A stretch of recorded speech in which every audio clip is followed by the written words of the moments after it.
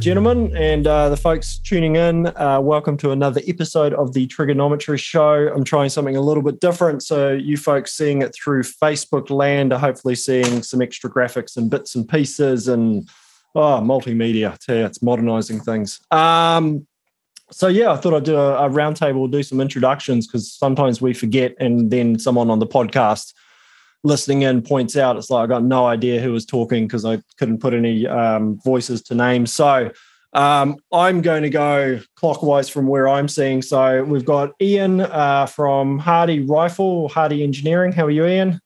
Yep, bloody good, thanks. I think your powder stocks are looking lower than last time I actually spoke to you over your shoulder. I swear those shelves are starting to look empty-ish. I've taken them out of view and hidden them away because it's getting You're getting threats. And then we've got David from editor of Rod and Rifle and, Howard Let Loose, head of 3 Para Major, he who barks the commands. How are you, bro? Yeah, very good. Thanks, Kerry. Thanks for the invite and looking forward to it, yeah. So when did the Mo turn up? I haven't seen your face for a little while, so... Yeah, well... like a lot of you, like a lot of outdoors people and hunting people, I go a bit crazy over lockdowns. If I can't get outside, I go nuts. And I don't know what I was thinking, but I thought, yeah, I'm going to shave the beard. So I went for the tash and instantly regretted it. But yeah, it's done. It's what's done is done now. And my chubby cheeks are out for everyone to see. But how did you find it, Kerry? Because I remember you dabbled with shaving the beard. Is this an answer for you or what?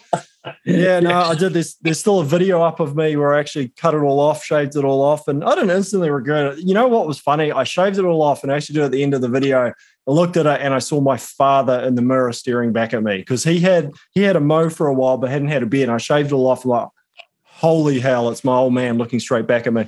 So, that's all good, that would make sense. But yeah, my little girls for a long time were like, Dad, are you going to grow your beard back, basically? So it's like, all right, I don't know whether it'll get any longer, whether I go back to the length it was but I don't have a chin. So I'm just like, that's why I had a beard. I don't have a chin, so it just hides that. So, that's pretty much it. So yeah, so that's my story. And Geoff from the Gun Rack down there as well, who's still struggling with intermittent internet in Pukekohe, apparently. Yeah, the reloading room is worse. It's downstairs. Did you just throw to me before, just as my internet cut out? I was about to, but then then we rambled about my beard for a while. So, yeah, how are you as well? Long time no see. Yeah, all right. It's, struggles at level 4 or level 3 now in Auckland. Just, keen to get out. Yeah. But otherwise, good. Kids keeping me busy, work keeping me busy, not enough shooting. Fair enough.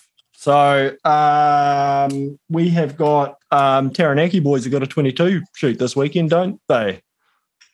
Who's heading to that, Ian? Getting to that one? Absolutely. Yep. Yeah. David, are you working?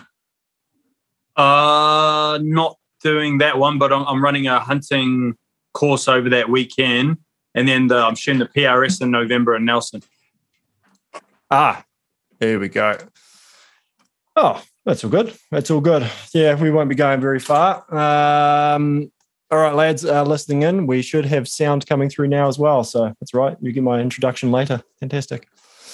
No, that's cool. All right. So, yeah, I thought I would try and plan ahead and start setting a few more kind of subjects and bits and pieces and keep things nice and, focused as these shows ever get. So tonight we're talking about reticles. I had a good chat for our over on Precision Shooter for the members only, like a Q&A. Had a good chat with some of the lads there over the weekend about reticles. And in my case, it was talking a lot about a particular reticle that I got on my new Minox THLR reticle. And people were basically they're quizzing me why I had gone with it. So I'm sure we'll talk a bit about that as well. But I thought we would start just with some generalities and then kind of talk about specific, favorites or reticles we like or what we're using these days as well. So, we've got a mix here of competition, of hunting as well. And I don't know, I'm kind of interested. I think most of us probably when we started it would have been a Plex or maybe a Plex was probably BDC, mate. What's that? Or a BDC, yeah, true, the BDCs. Or a German, was it the 4P, the Post? Whatever it is. Yeah. And then the old school mill dots. Yeah, old school mill dots. Old mill dot, yeah, had a few of those. Yeah.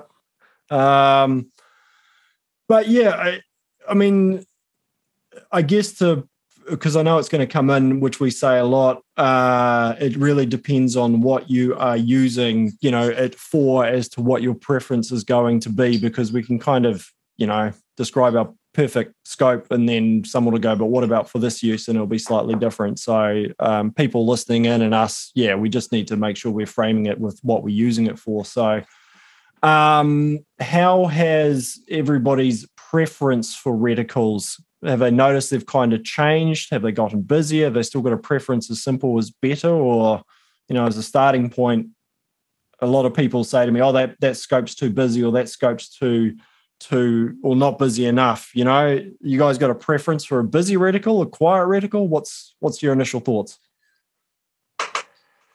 It's the use. Sorry, you go, Ian. Off again. Me, going with me then? Yep. You. Two reticles I use all the time, and one is the Mill XT. Obviously, I'm shooting Night Force, so yep. Well, I wouldn't say I'm reasonably biased, but I'm biased. But I've looked through everything.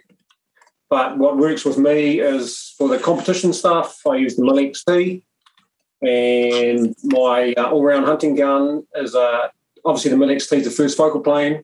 My all-round hunting gun, I'm running basically looks like a Mill C, but it's on second focal plane, and a bit cleaner for the hunting application. And obviously, you still keep your full reticle size down on 2.5 power on a 2.5 to 20 NX8. Yeah.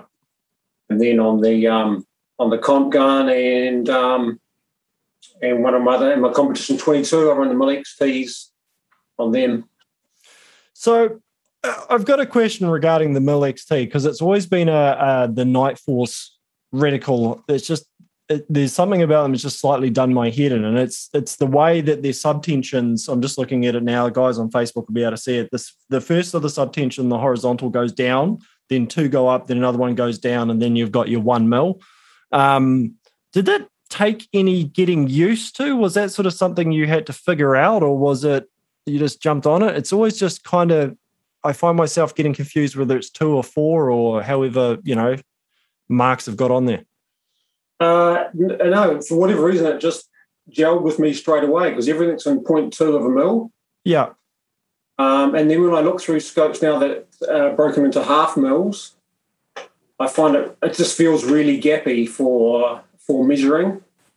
I agree with you on the 0.2. I'm meaning how the first line goes down and then it goes up, and then down for 8, and then it's a full line. And maybe it's just my brain, but I've always just kind of looked at it and just like, could we have them all down or all up? It's like a wave. Yeah, it's like a wave. What the hell are you talking about? You're going to have a look at the Reddit. This is what I mean. I was talking about it over the weekend with this guy, and it's just like certain reticles seem to gel or just not gel with. I always look at that reticle and my brain just hurts. And I'm not saying it's bad. I'm saying it's my brain that just hurts. I'm with you on that. Like, there'll be reasons for it. It'll be for measuring. It'll be for quick identification on, which side of the half a mil you on or whatever. But yeah, to me, it makes me think about the reticle too much. Yeah, whereas other reticles the same thing. I probably use it. People like, why is the THLR one I've got, which is a very if I bring it up here, it is a very busy reticle in that there's heaps of stuff on it that if you initially look at it and don't know what the subtensions actually are, it's just like, what the hell is this all meant to be? But I just find the same thing with the Night Force. Now, I've got no doubt that if you use it, you'll get used to it. That's not what I'm not saying it's not workable. It's just I'm just wondering, and you've obviously never noticed it, Ian. So it obviously doesn't. Now that I'm looking at it, so when you're running down to the 1 mil line and you've got the subtensions going off either side of the vertical post, you mean? On the horizontal for the windage, the 0.2 goes down, then 0.6 and 0.4 and 0.6 go up, and then 0.8 goes down, and then there's a 1. Yeah. Like I say, for some reason, that has always tripped my brain up. I don't know.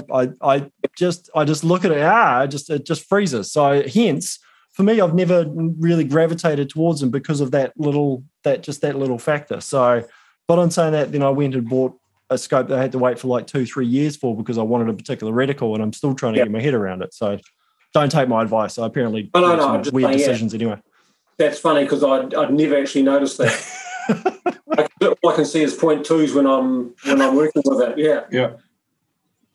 I've broken you now. Next time I got an Athlon that had a similar reticle with the wavy stadia, and it's on Cassie's gun now. Yeah, it's just something I've always noticed.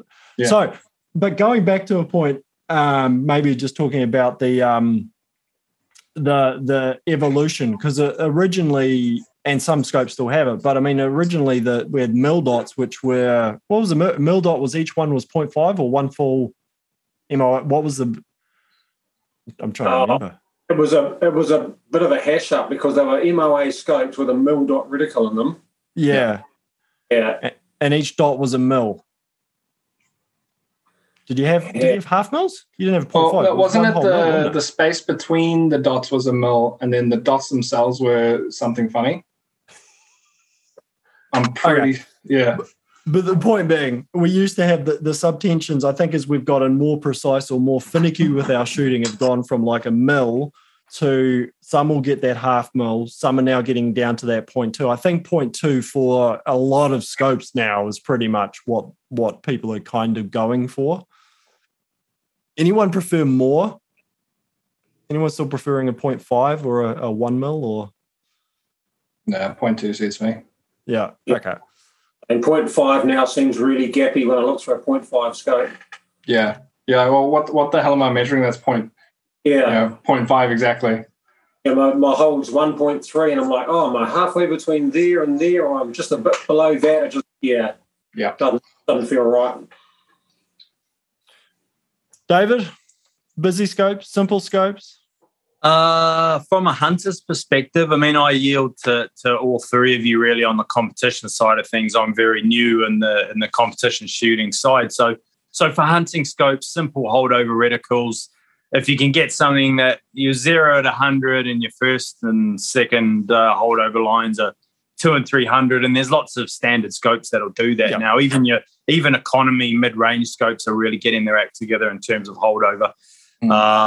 And so that's what I would lean towards for the hunting application. And the reason I like those simple scopes is they're just super fast. There's no faster way to get onto in a hunting application, getting onto an animal than doing a quick range, lining it up with the reticles, which you're familiar with, lining up with the line or the stadia or whatever you want to call it, and getting your shot away once you're happy with your wind. So for hunting, you want it relatively simple, and I think a lot of the competition guys, when they have a simpler reticle like that, and as Ian was saying, half a mil gaps with the holdovers. When you're in that hunting situation, they never line up. You want it to be exactly 200 meters and exactly 3. It's always going to be a conglomerate of popular calibers, so it's never going to line up perfectly. But, I've had scopes that have lined up perfectly 2, 3, 4, 500 meters, and then some that are 223 meters and then such and such. Or the American scopes use yards, and you've got a laser rangefinder in meters that only does meters or that kind of thing. Behave.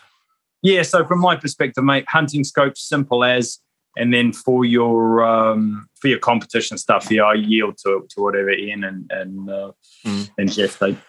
I think the thing is as well is distance is the big thing, because if my bush rig, the last thing I need is a Christmas tree on it, because you're right, I'm not going to be I'm not going to use it, basically. I mean, that's the thing. Like 50 meters, 100 meters, even out to 200 is 200 you aim a little bit higher on that shoulder. You're not that worried about it. What is interesting, and this is the thing. See, I haven't been hunting for a lot, and two, I don't. Despite what people might think, I don't really do the long range hunting thing either, and don't have much inclination to. I can see the potential benefit of starting to have the scopes, which are now sort of a hybrid. They're not a full-on Christmas tree of all the information, but like the Leopold Windplex, where they do have wind holds onto it as well. The only challenge I then have with those, and I do it every time I jump onto a second focal plane scope, is I forget that the reticle doesn't scale when you zoom in and out.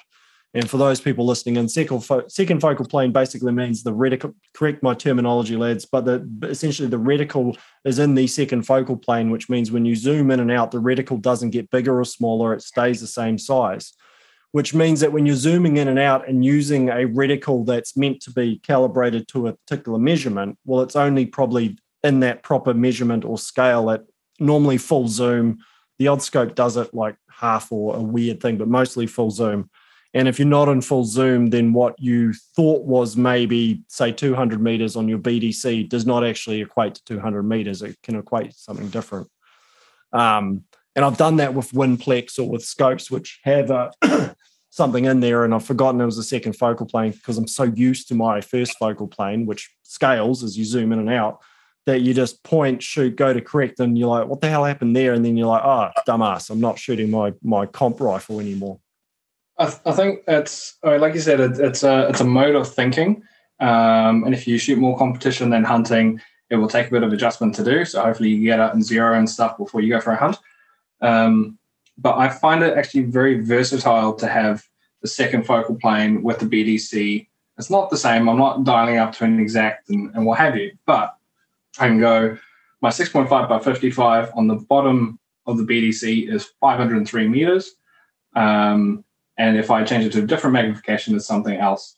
And all I have to do is have it in my Strelok app and just change the magnification setting, and it will tell me what each of my holdovers are, and I can get out to just about anything. And if you don't have time to get out your app and change your magnification and muck around, then chances are it's within 200 meters and you're going to point and shoot or hold over a little. Yeah, that's a great point. And I think a lot of people using holdover with second focal plane don't understand that if they do tweak the magnification, you can actually have a positive effect, not a negative effect. Yeah. If you are sitting on 300, you want that third line to line up, the second line down to line up with 300 meters, but it's not quite. Sometimes a tweak in magnification will bring everything into line. Obviously, you're going to have slightly less magnification, but not really enough to make a huge difference on your shooting as far as I'm concerned. So it's a really good trick, isn't it? Yeah, the easy way to think about it, if you're trying to figure out which way magnification goes, is you will gain more distance by decreasing your magnification. We'll do the opposite of what you want. But generally speaking, in those hunting scenarios, you're not shooting out super, super far. It's not going to have that much of a detrimental effect, like you said. Yeah, but the point is, if you're using your bottom strata, which is 500 and something meters, and you need more, then you probably have the time to get, as you've said, get your Strelok out and sit there and think through the process as well. Yeah. But yeah, it's just that case of those, those faster shots where you're going to be just holding on anyway. It doesn't seem to be so much of that concern. But yeah, I think the one thing I've always noticed has been that, like that Leopold, the Windplex, where there's nothing on the elevation. You're going to be dialing because you're probably using it with their Leopold turrets that you're dialing the meterage, but you want something to maybe allow for a little bit of wind. Another thing, Kerry, along those lines that might help people listening, if they've got, this is more for your standard hunting scopes, and you have your 2 or 3 stadias, which probably for most of the reticles are going to go 500-600 meters top, somewhere around there.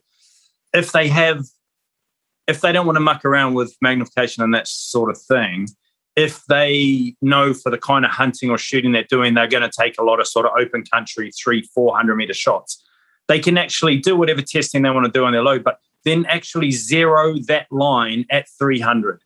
Just use that line, zero it on 300. And then if it's not quite on at 200, that's great because 200 is a lot easier as you get closer. So it's not as important. But if that second or third stadia, 400 meters, whatever it is, if that's the most important distance, just zero it on that distance and then go back and prove whatever the other lines are. It makes things a lot easier.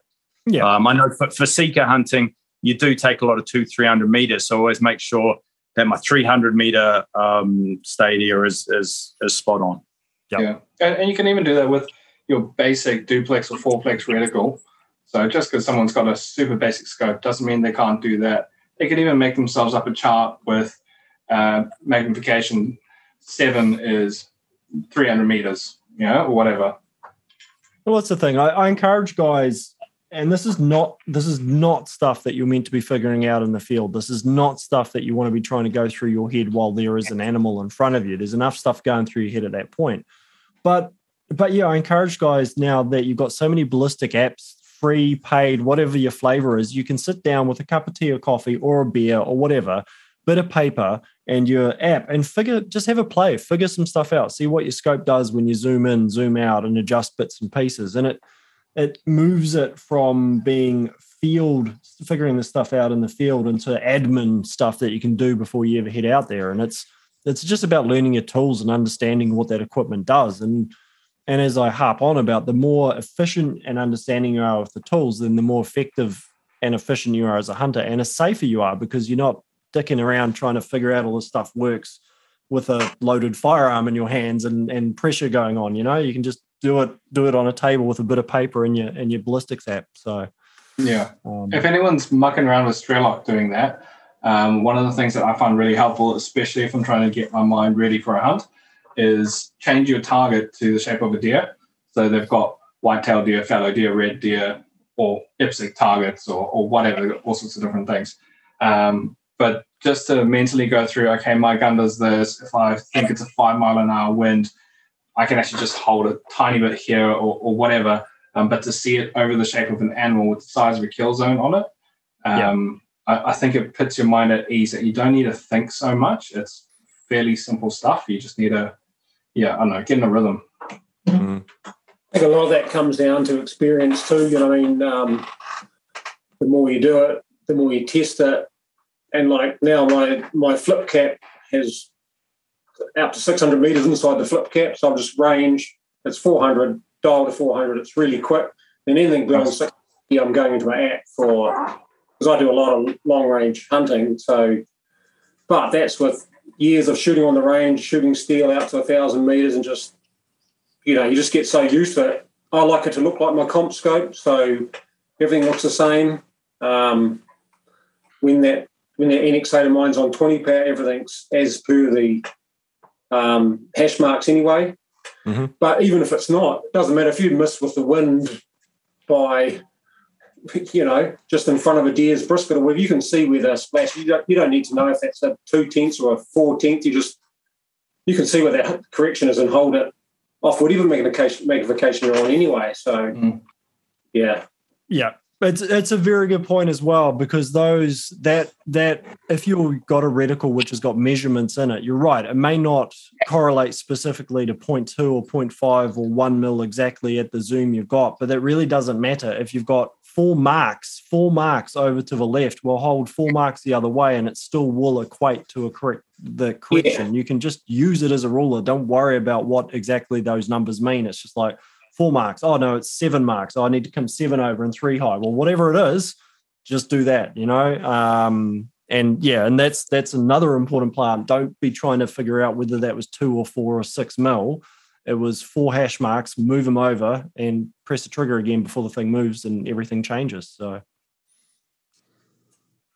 have you guys had any discrepancies in the subtensions on any reticles? You don't have to name and shame, but I'm just thinking maybe if you're dialing and you want the the stadia to line up exactly as you would hope they would, but sometimes that's not always the case, and it can create a little bit of doubt in your mind or. I wouldn't say it's name specific. I would say it's price specific. There's certain cheap scopes I've had, and even we'll call them middle of the range scopes, which, I would be pretty surprised, not to say it'd be a manufacturing error if the high end ones were, whereas I think some of the lower ones, even right down to, because I zero a lot of rifles, so even the clicks where you're like, okay, I need to come up basically 3/4 of an MOA or 0.4 mil. Some of the cheaper scopes do not do that. They just don't, and they probably should. That you kind of go, well, they should, but like the high end scopes, generally you often measure through the reticle at 100, dial up what you think you're going to dial, and the bullet pretty much moves where you think it should. But yeah, I've certainly had quite a few different scopes of cheaper models where you just like, I know the clicks don't move, so the subtensions I probably think would maybe be about the same, you know. I haven't come across one. I think Sam, whose son was on, he was talking about it. He had a scope recently that was doing some pretty wonky stuff, but we're still trying to figure out whether that was what he was doing, whether it was the target that I had printed that mightn't have had the, you know, the print mightn't have been quite done right because I had a calibration target. And of course, he started explaining the issues, and I'm immediately going, well, have I printed it, or has the printer printed it to the wrong scale? So what he thinks is 0.5 mil is not 0.5 mil, it's actually 0.6 on the you know, so you're trying to figure out what's going on. But wasn't he talking about dialing windage was giving him a change in elevation as he went? Something like there was something really weird going off the scope, but as he dialed to the left of the windage, he reckoned the thing was curving up like this. So I don't know. We hadn't got to the bottom of that, but like a lot of scopes only have like a little detent on a diagonal, and all you're doing with your windage and your elevation and windage turrets is pushing it against that spring. And yeah, with cheap scopes or maybe something has just not been manufactured properly on a nice expensive scope that usually would have, it's just going to slip. Or like if you've had a cheap scope, you may have experienced where you've been all the way over on elevation and all of a sudden your windage does nothing. Weird stuff like that. Yeah. And that will be often because what we're moving around the reticle or the mechanics inside this tube, right? So it's physically can only go so far. And if it's a round tube with some of them, if they let you push the windage all the way over into this side of the scope and then you're trying to go up or down, you lose potentially elevation. Yeah. Whereas some of the higher end scopes, they limit you. You can't go all the way out here. They will actually stop you so you still get your full elevation in a box rather than out into this corner and pushing around, and you dial back into the center and then you can dial. It's one of those things. It's you occasionally, the scope he was talking about had been there'd been rumors, or I'd heard reports earlier of issues with things going on anyway, so it just is what it is. But no, I haven't noticed it, like with the Night Forces, the upper, the Razor Vortex, because even within a scope brand, there is the cheap end and then there is the higher end, you get what you pay for. So, I think the biggest one that still gets me is when you get one of the mil dot or something where it's the reticles and mils and you're still dialing MOA. That still trips me up. Yeah, they still occasionally come through and you're like, what the hell's going on here? But, So has anyone, Dirk, I think, is there in the comments, he flicked over a link to Leopold's new reticle.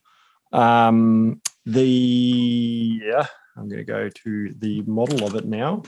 And it is the PR2 reticle. So Leopold, being Leopold, or just, apparently all the new competition shooters are asking for this. They've gone back to 0.25 mil. Well, sorry, they've gone to 0.25 mil subtensions. So you've got a subtension that goes down at 0.25 mil, one that goes up at 0.5, one that goes down at 0.75, and then a full line at 0.5. Oh, hang on. So we're going 0.25, 0.125. Oh, Christ. Sorry, I'm just looking at it now and seeing what the... It's another wavy one. Is it cool?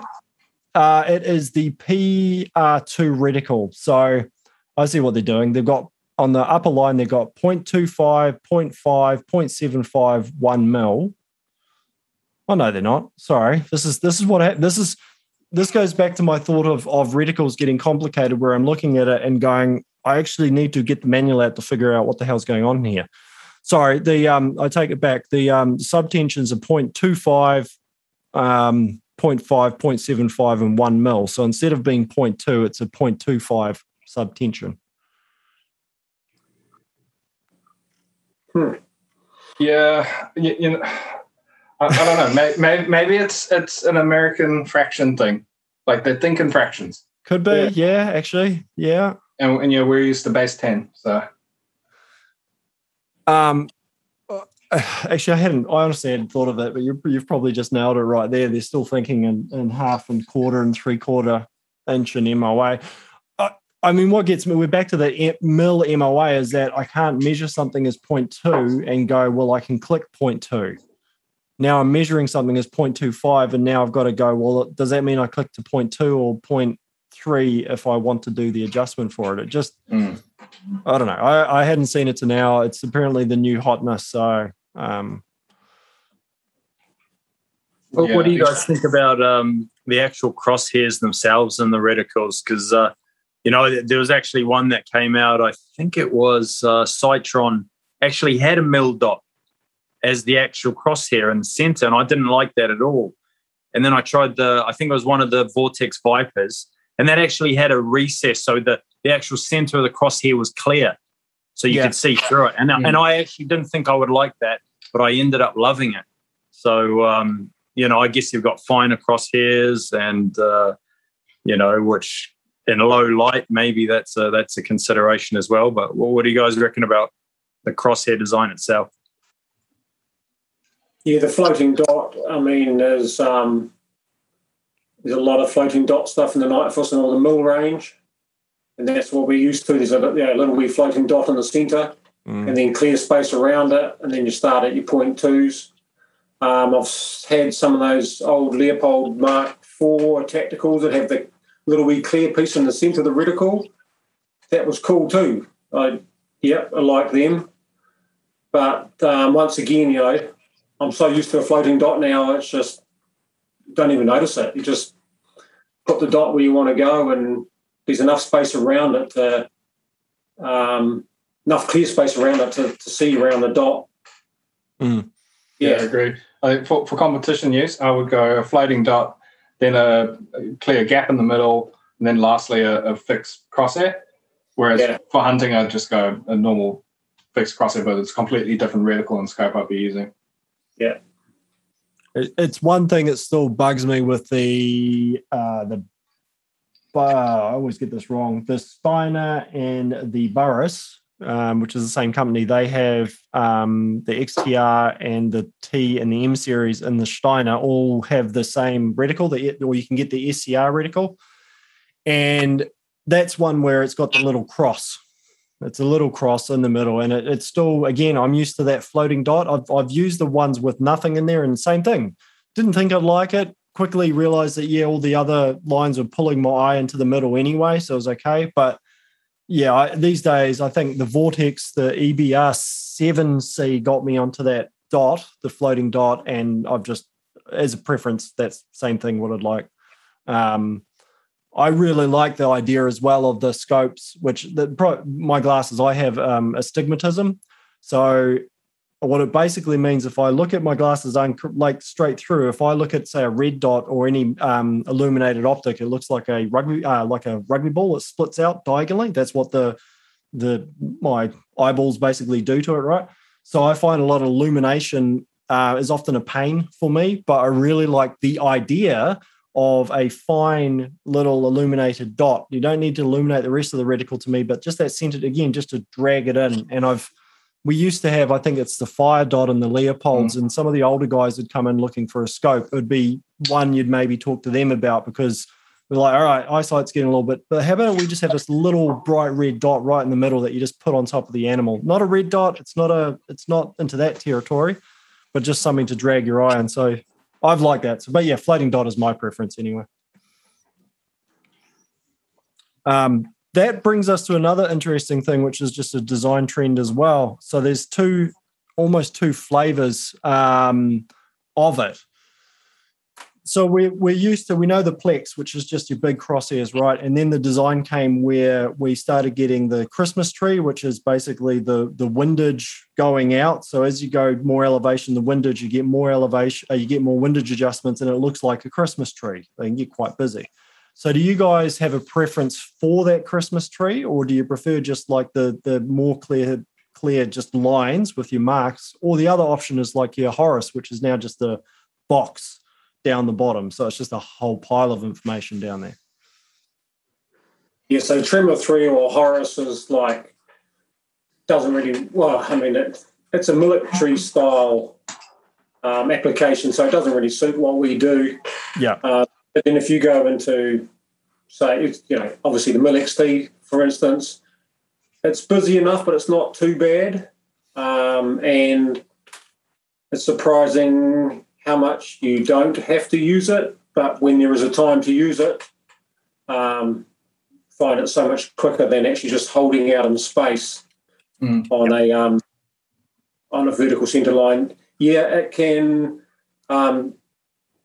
cloud some of your impacts in amongst that Christmas tree. If you hit it missing low or whatever, you can lose them in there. But if it's not super busy, like what I use, I don't really, I don't see it to be a problem. I actually really enjoy having that bit of Christmas tree, and you can actually forget that it's there most of the time because you're shooting center reticle. If you're dialing everything and holding wind, if you're dialing elevation and holding wind, you sort of forget it's even there until you get to a stage where it's say, hey, maybe it's only dial only, or you've got to speed up and just hold. And all of a sudden, there it is. It's all there if I want it. So, but I know a lot of people don't like it. They find it too busy. I'm just looking at the Mill XT now, and I do like the way that instead of it being a full-on Christmas tree at 1 mil, 2 mil, 3 mil, you've still got the same amount of windage adjustment, because it was something that I heard ages ago, a podcast, it was Frank from Sniper's Hide was saying, it's like, why do I need the Christmas tree? I want that windage adjustment right up the top in 1 mil, 2 mil, 3 mil elevation as well, not just when I'm starting to hold up way into the reticle. I want the windage the whole way through. But on the flip side, compared to say like the Horus or the Tremors, the lines are a lot finer. It's not as busy. So I can see it's not like you have to look through a pile of dots to actually see your target. But if you actually want to use it for an adjustment, it's workable. But yeah, like you say, the Tremors, the Horus, and these specialist reticles. The other thing is, I mean, they come with a way to shoot them as well. That's the other thing, is like with the speed dots, it's not only the reticle, it's just there's a methodology of shooting the things and what all these extra little dots and bits and pieces mean as well as, and I think that's the thing people need to be aware of. It's all very well and nice, but you're also committing to almost a particular way of shooting and a particular way of using it that goes just beyond the reticle itself, with the dots. That's a good point, Kerry, because I think with the Christmas trees, like what Ian was saying, they are confusing mess if you don't understand them. But you do understand them. They're very, very useful, and they're very, very quick once you take the time to get to know it really well. It's once you understand it and you practice with it, it's a very useful addition. If it's just something that's on there and you don't really put the time into it and it looks a bit scary and you'd rather just just dial and then hold, or you're not going to put the time into it, then it is just going to be pretty pointless to you, and it'll always be a bit confusing. Christmas trees, you have to put the time in and really understand them. I would say I'd say you bang on there. But also, if someone's deciding on a new scope, so I just had a mate send me a question about his scope through the gun rack, and he was saying he wanted more of the straight up and down with holdovers rather than the Christmas tree, because he wasn't going to use the Christmas tree. I said, well, if it doesn't bug you, get the Christmas tree because you might use it later. If you want to shoot out a long way and have some elevation and windage left over in your reticle, it's extremely useful. And the rest of the time, you're probably not going to notice, especially if you're in first focal plane and it's pretty fine. It's not really going to be in your way. Well, I've had a few guys out where they've come out for a training session or something like that, and you start explaining to them zeroing the rifle. They're at 100 meters, they shoot, and you kind of go, okay, can you see the bullet holes? Yes. All right. Well, use your reticle. Can you tell me how is the offset? You got numbers in your reticle. You have a quick look in the reticle, see the numbers, and they're like, what? I'm like, well, you got numbers in the reticle. Can you count over and down and give me that measurement? And they work through. I'm like, okay, now dial that in your scope. Do the dial. That's your offset. Dial in the scope, and they dial, and they're like, pull the trigger, and the bullet now is in the middle of a target. And they're like, we never realized that those numbers correlated to what's on the turret.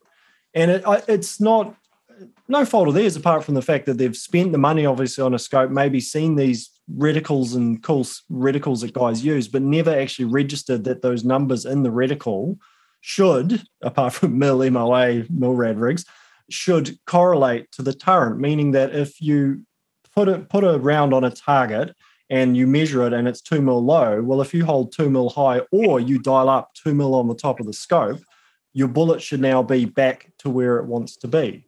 And the best way I have guys, I'll actually put them through a drill where I'll go, okay, shoot in the target. Okay, well, gun zero. Now dial left 2 mil and up 2 mil. Okay, cool. Now dial left 4 mil.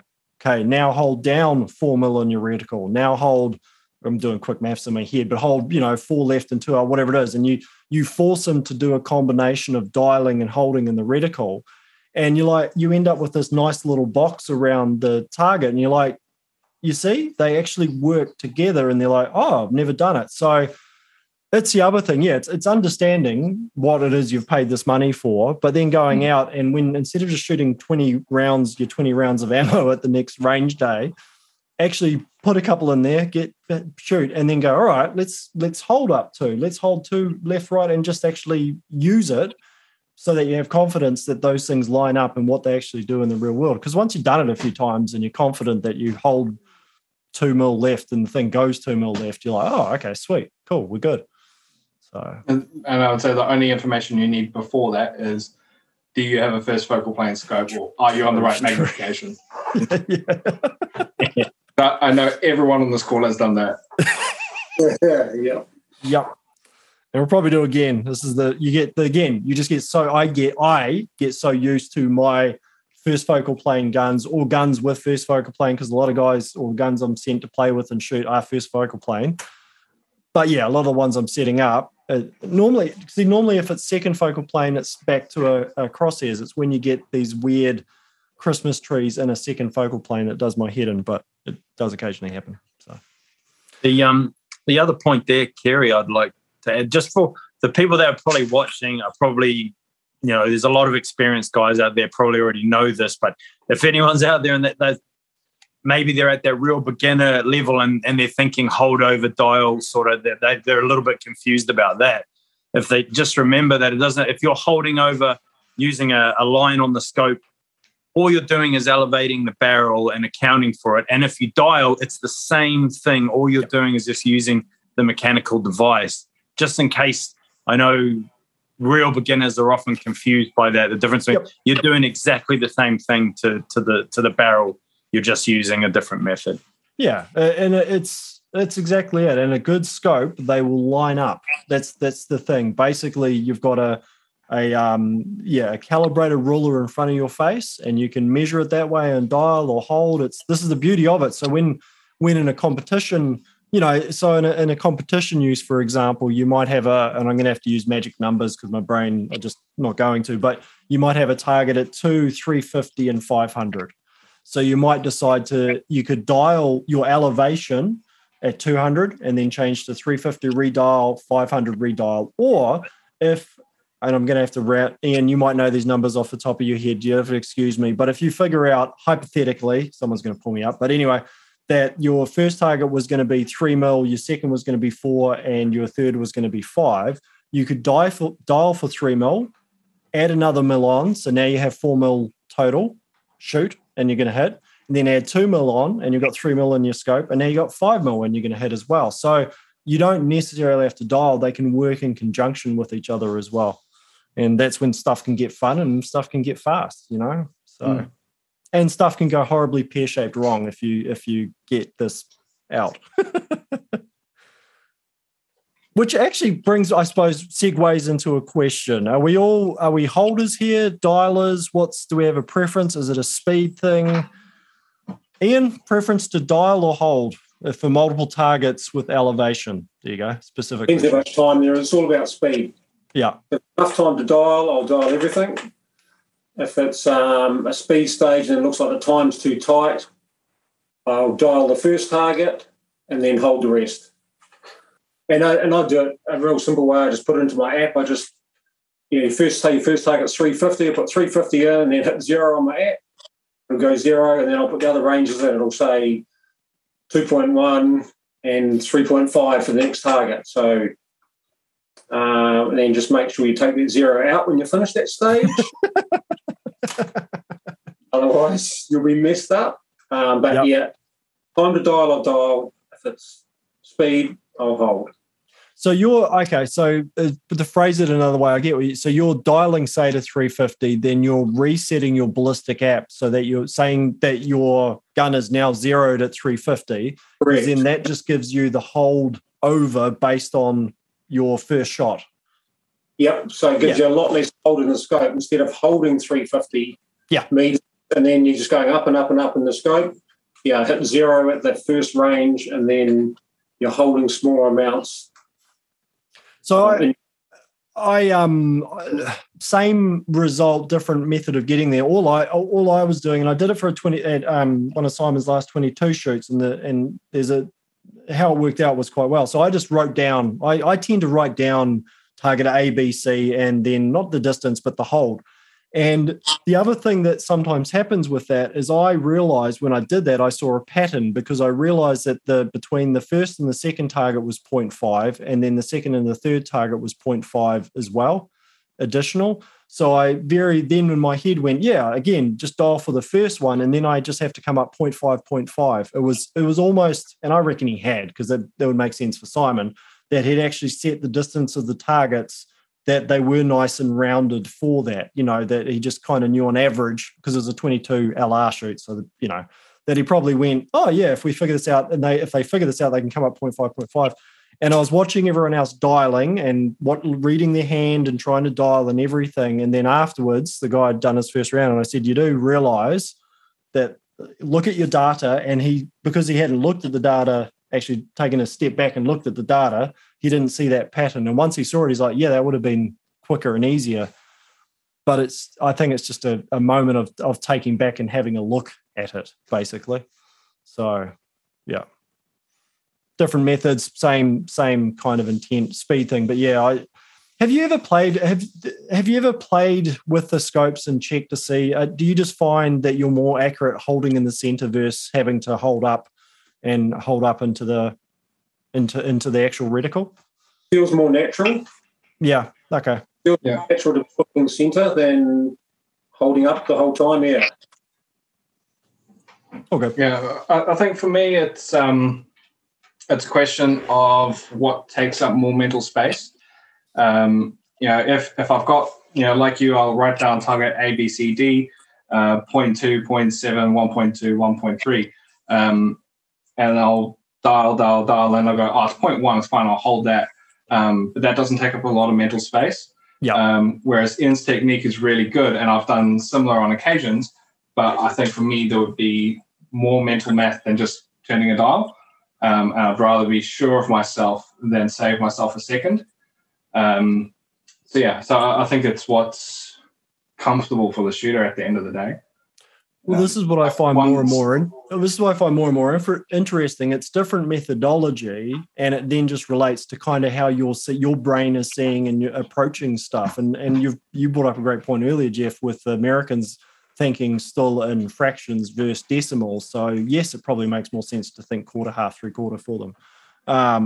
I've got a 5 and a 6-year-old that I'm homeschooling at the moment and doing basic maths, and it's just interesting seeing different ways of adding things together that makes more sense to them versus how I would do it, because of a lifetime of doing it a different way, where they don't have that pathway. So we're just like, well, this is quicker for me. I'm doing it this way, Dad. Stop telling me how to do it. I'm like, oh, whatever.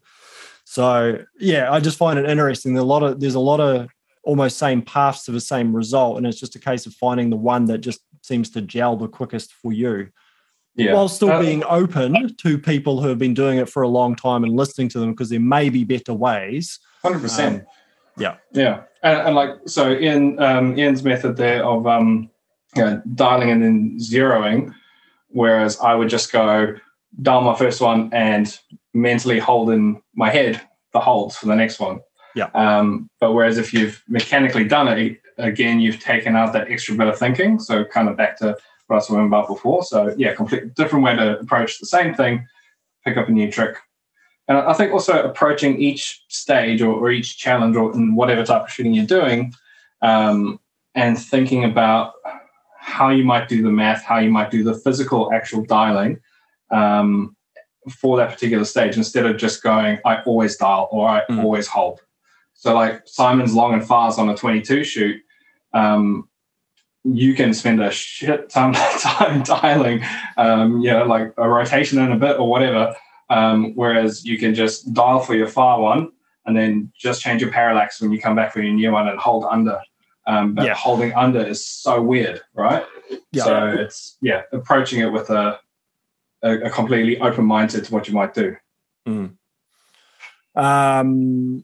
It was interesting as well, because the long and far with it, because what his stage he had with the tires in it as well, and you had to nominate whether you were going to shoot long or far, and I could see the guys who were dialing had to shoot in a particular order.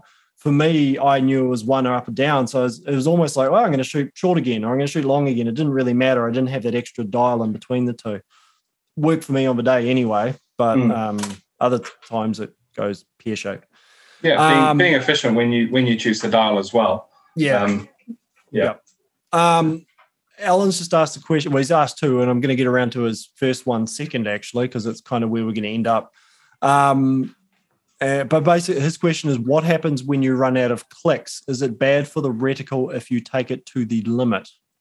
By my thinking, the reticle itself shouldn't make any difference because it's printed. It doesn't change.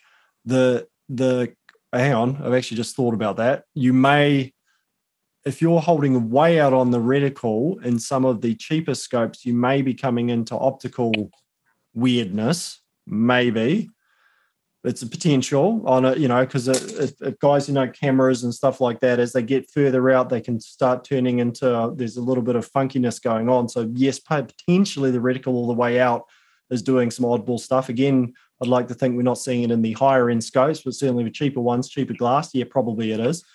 I know if you're dialing all the way, say, to the right or left for windage, then you, again, as I said earlier, you might get less elevation up or down because you're out that far, and the clicks might get a little bit funky. I mean, scopes, again, it's going to be a price thing. Cheaper scopes, I reckon they'll get kind of funky. Higher end scopes, ironically, I think are probably limited so they can't get out there. It's not to say they wouldn't do the same thing if they could get out that far, but they actually put mechanisms in it to keep it closer in a sweet spot, and it's got a bigger sweet spot.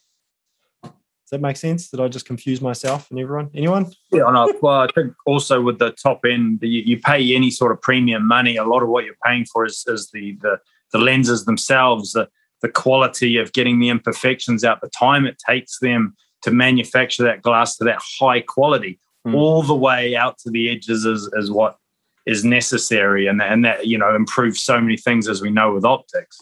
But and then obviously you go to the cheaper mid-level scopes, turrets. They save money on turrets. They'll save money on glass as well. So you will find the edges of those glass, the manufacturing processes are not going to be as refined, and so on those edges of the lenses you will get a lot of imperfections and on some of them some sort of craziness.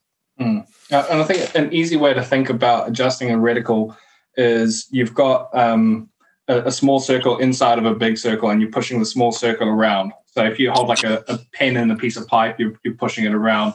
And if that is a glass-etched reticle, which most things are now because it's becoming more and more affordable to use better and better technology, you're probably not going to get that much compression of a piece of glass to the point where the reticle's going to change its subtensions to any meaningful degree.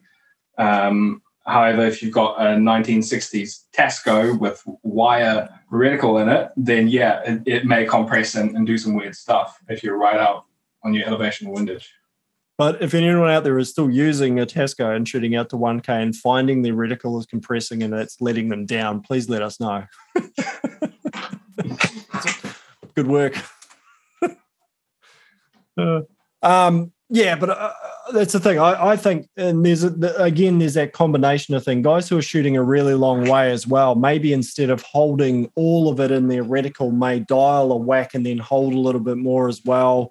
You can do stuff like that. And, I know guys who will, they're trying to get every bit out of their scope and they will dial 10, 20 or a round number so that they're still working with numbers that aren't getting confusing. I mean, that's one other thing to be aware of. It's easier in your brain if you dial, say your scope dials hypothetically to 12 mil, which would be a very small one. But anyway, you're better to almost dial to 10 because now your number's still kind of, it's 10 plus a number in your reticle. You're not adding an extra 2, but if you need the distance, you can do it, Again, I'm always just trying to find ways that make my life and my brain not have to work so hard. Got enough stuff going on in it already. And we're doing quite a bit of that ELR stuff at the moment. Yeah. Anthony and I are doing the ELR stuff. So when you're talking that 1,600 metres and then into the 2K, we can dial 20 mils and maybe it's 23 mils to 1,600 metres or whatever, however your zero set up. And we'll just dial the 20 and hold the 3 if you're right at the top of the dial of the elevation. Even though the dial just goes and stops clean, some of the cheaper scopes, it gets all mushy in the last part of the dial. It feels really weird. It doesn't feel good to dial the scope all the way till it stops. So it's quite good to stop it just a little bit back. So, dial close to your maximum at a round number and then hold the difference when you're into that real ELR stuff, or you're shooting 1,000 metres with a smaller caliber and you've got you need 20 odd mils. Yeah, and if anyone does ever want to shoot a long way, that Christmas tree stuff is so helpful, because when you're down that 3 mil in your reticle and you've got no windage at a mile, that's you're holding in space, right? Well, and that was the thing. And for a long time, guys were also saying that's where the second focal planes were useful as well, because we could dial out a little bit and get that extra elevation, we'll say, out of the reticle. But I would think now a lot of the scopes that are coming through, there are scopes coming through which has got like 20 mil of elevation in there anyway. So it's becoming more the ability, you can still go second focal plane, a first focal plane, but you can get first focal planes with so much elevation in these things now anyway that you can damn near dial all the way and not have to be also figuring out I'm zooming out and all these things. What's the max dial on a Night Force these days? Is it 20 mil, 20 something mil? It's closer to 30. Yeah. Okay. So, if you're playing the ELR game, there's these scopes out there now that lean themselves quite nicely towards it as well. So I don't play that game. I'm still hitting targets at 600-700 and I'm happy there. What as relating to the ELR as well, and it's sort of away from the reticles, what zoom are you using on those? Are you dialed all the way up to 30 plus as much zoom as you can get, or not so much? It comes down to what the atmospherics allow you to do. Yeah. It's surprising, and most of the time you're around 20. Yeah. And we've got 35 in my ATAC and 32 in my NX8, but you find that there's only very few occasions you can run up around that, close to that 30, because the atmospherics just... Yeah, you're just seeing zoomed into all the mush and the mirage and the heat and everything, vapor and the whole lot, which... People grab these super zooms and don't realize that. But if you've got a spotting scope on a really hot day, crank it all the way up and see what happens as well. And now imagine that in a scope where you're trying to aim through the thing as well, and you suddenly go, that 30, 32 may not be useful on all but the clearest of days. When it's clear and you can do that, though, it is pretty mighty, but that's more often not. So, yeah. Okay, so Alan's asked a question, which is kind of where we're heading towards. It's going to double bang it. He said, which scope and reticle would you put on every gun if you could? And then I'm also going to fold that into it as well. Is there a scope and reticle combination that could do it all for you? Or is it always still going to be the case of, horses for courses? Because for me, I think a 50-meter bush gun is still always going to be different to my comp guns. Although personally, and this is a weight thing for me, I would like, and I intend to build a crossover mid to long range comp and hunting gun, and my Minox will just live on it, and I'll use it for everything. The reticle design in that, though, has been Thomas, who designed it, has done it. So when you zoom in, it's a very busy reticle, and there's speed stuff and everything. It's back to that idea of a Horus or the Tremor. There's a way of shooting it that comes with it. But when you zoom it back out, it basically becomes one of those German, you said at the beginning, is it the P4? I always forget. The post. Two horizontal, one vertical. Oh, those like T-post type things. Yeah. But it's designed so as you zoom out and you're zoomed all the way out, it looks just like it's basically a T-post basic hunting reticle. It's very cool. And that just draws you to the middle, and the idea is quick acquisition, put it over the thing, pull the trigger. But if you zoom into it, there's a hell of a lot of stuff going on. So for me, that would work, but it's a really heavy scope. So wouldn't be a mountain gun, wouldn't possibly be my bush basher, but, I think, so we're talking one scope, hunting and comps, everything. Yeah. Cool. One scope to rule them all. So I think, so what's your Minox? Is it 3 to 18? No, it's a 5 to 25, which 5 is the 25. Other. Yeah, a 5 bush gun. Yeah. Yeah, I would go something in the 3 to 15, 3 to 18 range. First focal plane, ideally. And tactile elevation and windage adjustments. If it's going to be used for a bush gun as well, then locking windage would be great. Maybe even locking elevation. I think the scope I'm probably describing is the Vortex Razor LHT 3 to 15. That's what I've got on my hunting rifle. Second focal plane, but I think they're coming out with the first focal plane one. But I reckon, if it was first focal plane, MRAD, you could quite easily do everything. It's a really cool question, actually, because there are scopes. You mentioned a kind of a hybrid scope before, so it's a great question. I mean, what's more important to you? You go for the more longer range stuff when you're adding weight. You're adding bigger turrets. You're adding all that sort of stuff, which generally hunters don't want.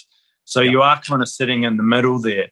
Now, for me, I only have experience using other people's ones, but I'm thinking something along the lines of the Swaro Z5-ish series, because they have a very simple dial system where you can use those colored dots for you can and adjust them for 3, 4, 5, or 6, or whatever you want, because they're adjustable. So they have a simple tactile turret system.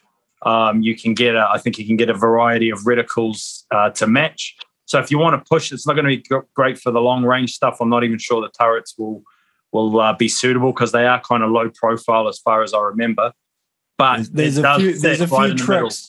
There's a few tricks which I've written articles about in regards to those Z5s, about how much you can actually dial out of them. So, but there's actually scopes above the Z5s which do stuff as well. So I agree. But it's a happy medium. It's that strikes me as a happy medium, and I think it's a happy medium. But I can hear that you've got your priority is slightly heavier in the hunting side of things, than the comp side of things, which is why it's interesting having you here with a different answer.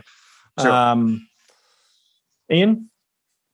Easy for me. It'll be a NX8 2.5 to 20 F1. You can shoot comps all day with that, and you can hunt with that too, because when you crank it down to the low magnification, which I've done in previous, you can go into the bush and just hit the illuminator, and you're on 2.5 pound. There's like a little red cross in there. Mm-hmm. You can shoot with both eyes open. Up to about 6 or 7 power, there's just sort of like a red dot. And then as you as you zoom in more, once you're getting into more open country or taking a longer shot, you zoom in more and the reticle expands and comes to you. And then you can comfortably still hunt out to 600 and beyond on the high magnification. So that, for me, just does everything. I'd be just as comfortable shooting a comp and just as comfortable hunting if I had to just have one scope. For that one, though, I'll ask, say if you, probably not your style of hunting, I'm not sure, but say those big scrappy hunts in the Ruahinis where you're really knocking your scope around and sliding down muddy banks, would you be happy with that, the expense? Because for me, if I'm doing that kind of hunting, it's I don't want my expensive glass in that situation, basically, is all I'm saying. I'm more inclined to take my more expensive stuff and bash it around like that because I know it's not going to fail. Yeah. So I'll slide down screw scopes, just have the caps closed, whatever. Doing it and bash it up, it doesn't actually worry me. It's that I know that it's going to hold at zero and the quality of it is all I'm worried about, and really not how. Yeah, I treat them rough. Yeah, yeah.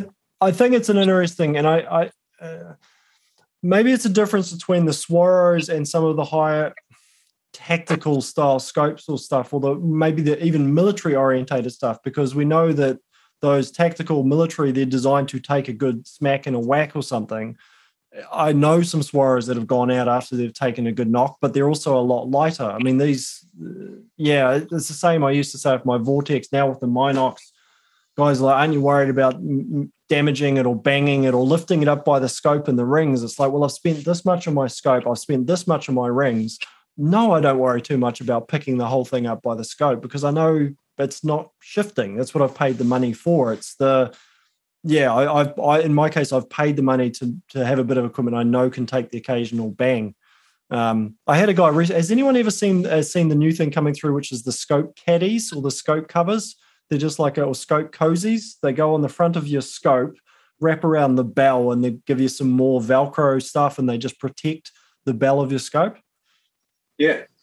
Yep. So he's like, oh, well, you means I won't get your scope scratched. I'm like, I don't really care about my scope getting scratched. It's not really my worry. I'm about jam stickers and paint and stuff on it anyway. I'm not that worried about it. To me, I said, I'm cool. It's another place I could put patches on because everyone knows I love my patches. But I don't know. It's accessorizing your scope where maybe you don't need to. These things are tools. You need to go give them a good bang. It's like a new car. Go put a dent in it and then you don't worry about it anymore. So, yeah. I would be more worried about the guys with the cheapest rings and a scope or a higher end scope and then they skimp out on the rings. That's a bad combination for banging around in the bush with, or a cheap scope and cheap rings that takes a knock. Then I'd be checking my gun was re-zero, but I've taken divots out of trees with the old Vortex and the thing still shot pretty straight. So yeah. Well, controversial question, and I'll throw it out there. Where would you guys stand on the number of digital, what would you call them, computerized scopes, I guess, that kind of, what did we try? We tried the Swaro DS. Swaro DS. They have Eliminator 3, Eliminator 4, Steiner, the MX7, which I don't think we've seen. It's a slightly different beast, but yeah. Yeah. From my perspective, I see people buying them, and this is not. I don't want to be too negative to people out there. I want people to go shooting, go hunting.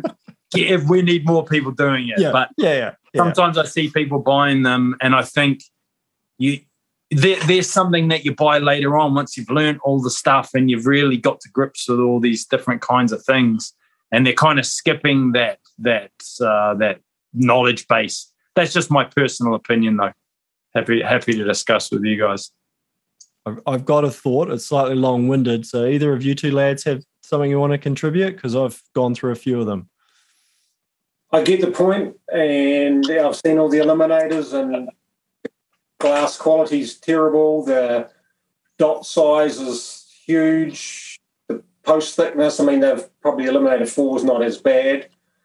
Set up quite a few Swaros for guys, and yeah, pretty impressive. Quite like the way it works, but a big scope, a heavy scope. You've got an electronic system that could give you problems if you're worrying that way. And just in general, I just didn't like every time you went to shoot with it, you were holding over. You're not looking at the center, into the center of the scope. But I get it, and some people just want to shortcut that and just go straight to one system does all. Range finds for you, gives you a holdover mark, and shoot. But it's good for someone to maybe learn before they go straight there. But I get it. If you got the money and you want to go straight there, yeah. Yeah, I'd say that's fair enough. And honestly, I'm just a pretty late adopter on most technological things, and I'm pretty cheap too. So I know if I buy some fancy digital scope, it's gonna shit out on a house. I'm not gonna have a good time. So I'll stay out of this conversation. Yeah. Much as 3, the Eliminator 3, yeah, the glass on it was horrific, but it was a cool gizmo-y idea that you could, guys loved it. I can range and just hold over, and for guys, they would swear it hit anything, but the glass was always painful. The 4 is better, but yeah, as you said, the subtensions. And the other thing, which we didn't mention, but I thought it also is included, is in there are some of the SIGs, because some of the SIGs will do it as well. And the SIGs I've looked through, again, when you didn't have that range finding going, because the electronics were in the reticle was really, really thick. So if you didn't have if you didn't use the electronics, the reticle to me was just like horrible. It was just too thick for anything. But, so the DSs, yeah, I've set a few of those up. The funny thing is with the DSs, the glass is better because it's Swara glass. They're a little bit, they're darker than, say, the Z5 of the same size. They are just a little bit darker. Actually, a mate of mine, Mark, Ian, you would have met Mark Andrews. Yeah. So he set up, I think it was a SIG scope, set it up on a 6.5 Grendel for his wife. And it was, he used the rangefinder and set it up for the range of the targets that he had set up. So she could go out, first time on the gun, get hits out on several targets out to whatever it was, 500 meters. But it's not the way I would choose to personally shoot, because I've got other things that do that, other methods and tools. But it's certainly got a place. I mean, she had a great time and she wants to get into shooting, So, yeah, valid use for it. Have you had a look through the DS2, David? No, it was the original DS that we looked through, and I don't come across them that often. And the same as you, I was very impressed by what it could do. I liked it, but I just thought, I don't know, it probably rankle a few people that have them, but it just seemed like cheating to me. It just seemed like cheating. So the other thing I found with them as I set them up is they actually work out to about 500 or 600 meters.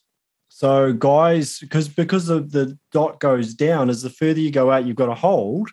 And I found with some of them, unless you started zooming out, you had to zoom out to see the dots, right? So the further you shoot, the further you have to zoom out, which is not necessarily what you want to do. So guys were turning up with 7 Rem mags and these cannons, and they wanted to shoot far. And you're like, yeah, but the system's not really going to do it. So really, it's an awesome. So I had a client who bought it was a beautiful combination. It was a deer gun. It was to go hunting deer on the back of his farm from 300 to 400 meters. I'm like, okay, it's kind of overkill. It was on a carbon light, so the scope was heavier than the gun, which was its first issue. It wanted to turn upside down all the time because it was just so top heavy.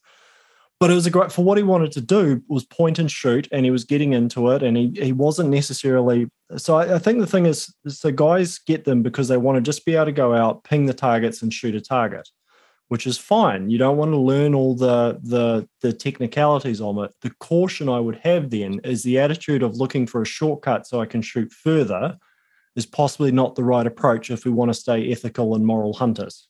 It's just my thing I'm going to put out there. It's like, yes, it's a shortcut. It's awesome.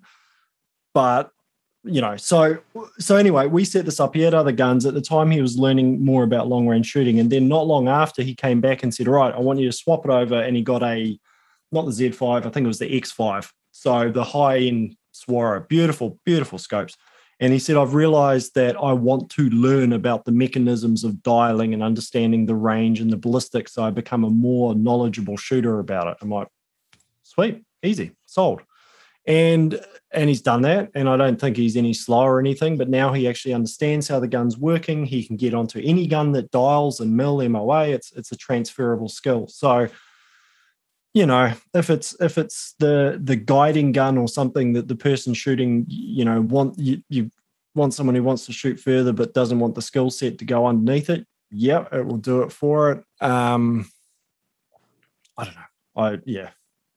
It's the same thing, man. But like you said, David, if that's what's going to get a guy into it, or Geoff said, if that's what gets somebody's into shooting and then they get the bug, fine. I don't really mind. I just caution people to not think there's a shortcut to shooting animals at longer range. I don't care if you're shooting at targets, it's different, but please don't get a DS, get me to 0, and then go shoot at 500 meters straight away, because there's more to the picture than that. Yeah, that's the thing, is that wind kills those things. That people get, that's 500, that's 500, good, and they just, if you don't learn the skill about the wind or understand it, they're just like, 500, point and shoot, and they hit in the arse, or they miss it by 2 meters, or whatever. So I the other thing I was going to say as well, though, is technology. That technology is improving, and that's cool. And you know, there was a rumor floating around, which is a slight deviation. There's a rumor floating around a while ago. Was it SIG? No, it was a company. Who was a company that had the rangefinder system that had the Doppler radar in it that was giving wind corrections as well? SIG. There's somebody who's done one it's limited to 400 or 500 meters, but it actually gives you a wind call based on Doppler. I want to say it was SIG. I think it was SIG. Yeah, okay. So it's been floating around for a while. That's going to end up in a scope eventually. These things will some form of it will start feeding more. The electro-optics will start coming more into guns and bits and pieces. So in another, I don't know, I'll put it this way, a couple of years ago, the idea of us shooting off tripods would have been laughable. What do you mean you're going to shoot off a camera tripod? I mean, who would, so, hey, the stuff will change. I was going to say something about when we started this conversation about the one gun to do it all. One of the things that has changed a bit, which has made this a lot more a potential or viable, Triggernometry. There we go. That's right. It was a Triggernometry. It was. Is the reticle design has caught up from there being so many first focal planes around. And that's been the change, because originally when the first focal planes came through and we had these reticles, when you zoomed them out, they were so tiny you couldn't see anything, or if you zoomed them in, they were so big and blocky, it was horrific. Might be back off. There we go. But now they've kind of getting this head around this notion of a first focal plane has to work zoomed all the way out and zoomed all the way back in. So we get these really smart designs for these things. Here you go. I managed to get the thought off. There we go. Right, there we go. Good, excellent.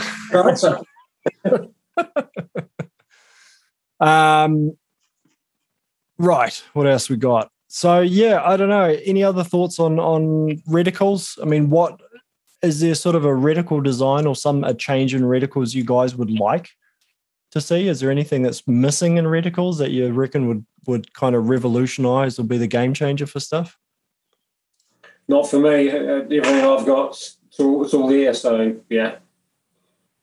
It's all incremental. I don't know if there's many game changers left to be had in reticle design. Yeah. I think probably the only thing I would like, and it's not even something I would even really use that often, is so a lot of your first focal plane, MRAD scopes and whatever, they'll have 0.1s right at the end of your windage and elevation. So you can use that to accurately mill something and figure out how big it is, which is not something I do super often. But to have to be all the way at the edge of your scope to do that is a bit annoying. So if it was maybe somewhere in the middle of your windage, because you're not really holding windage out all that way anyway, might be a bit more of a useful place for it. That's probably about the only thing that I can think of.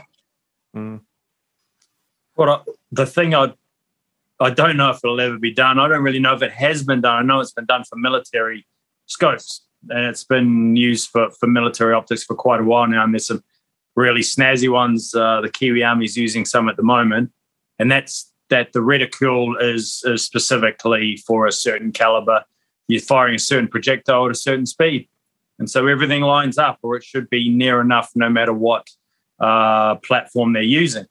Now, wouldn't it be interesting if you could buy your Loophole VX3 and say, I'm firing this fast with this weight projectile, and, and then they would etch potentially a holdover reticle suited to that. I don't think it has a competition application, because competition reticles are already fine-tuned enough to be able to, suited to competitions. But definitely for out to 400, 500, 600 meter hunting, or PRS even scope. It's an interesting thing. I'm not sure if they'd ever do it or if they've done it before on the commercial market, but that's the only thing that popped into my head anyway. Well, who knows? That the game changer may be somebody who figures out how to make, and there'll be pushback because it's digital, but a digital reticle or something where you can just switch the reticle in the system. I think of like the Swaro spotting, the high-end Swaro spotting scopes, where it's a digital. You can't change the reticle, but you can turn the whole reticle on or off.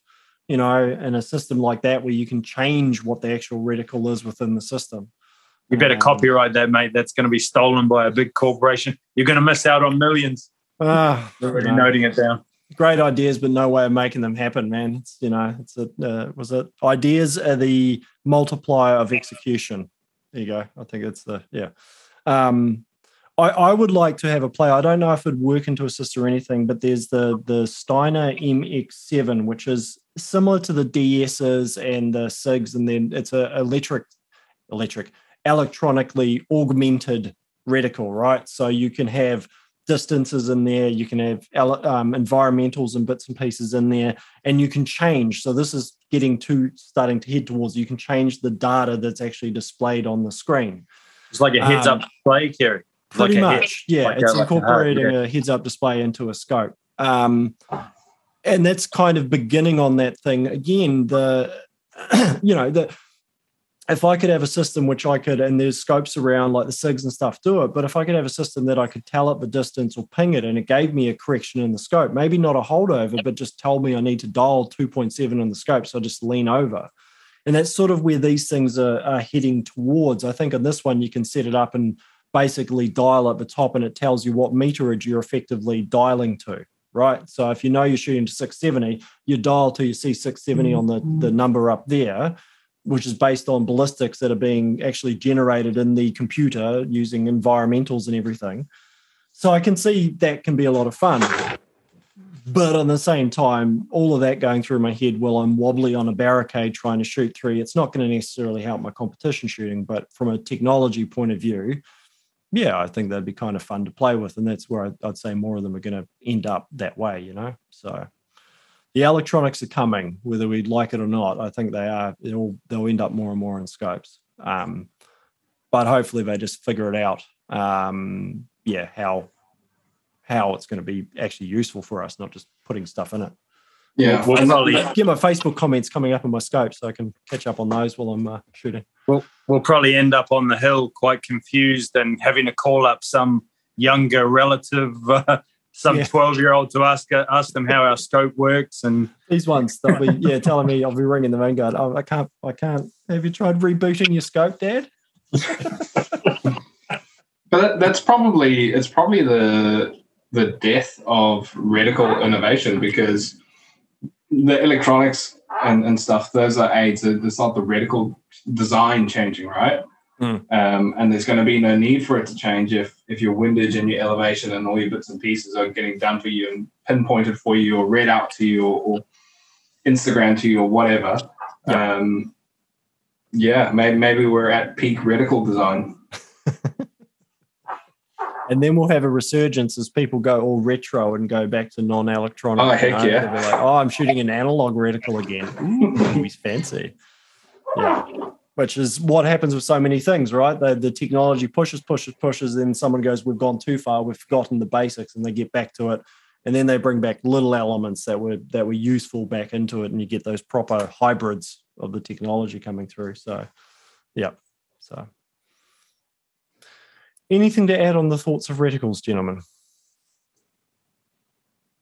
considering we've actually focused on a very, very specific subject, we've managed to talk for like an hour and a half, basically. No, 2 hours, just specifically on reticles tonight. Very well done, lads.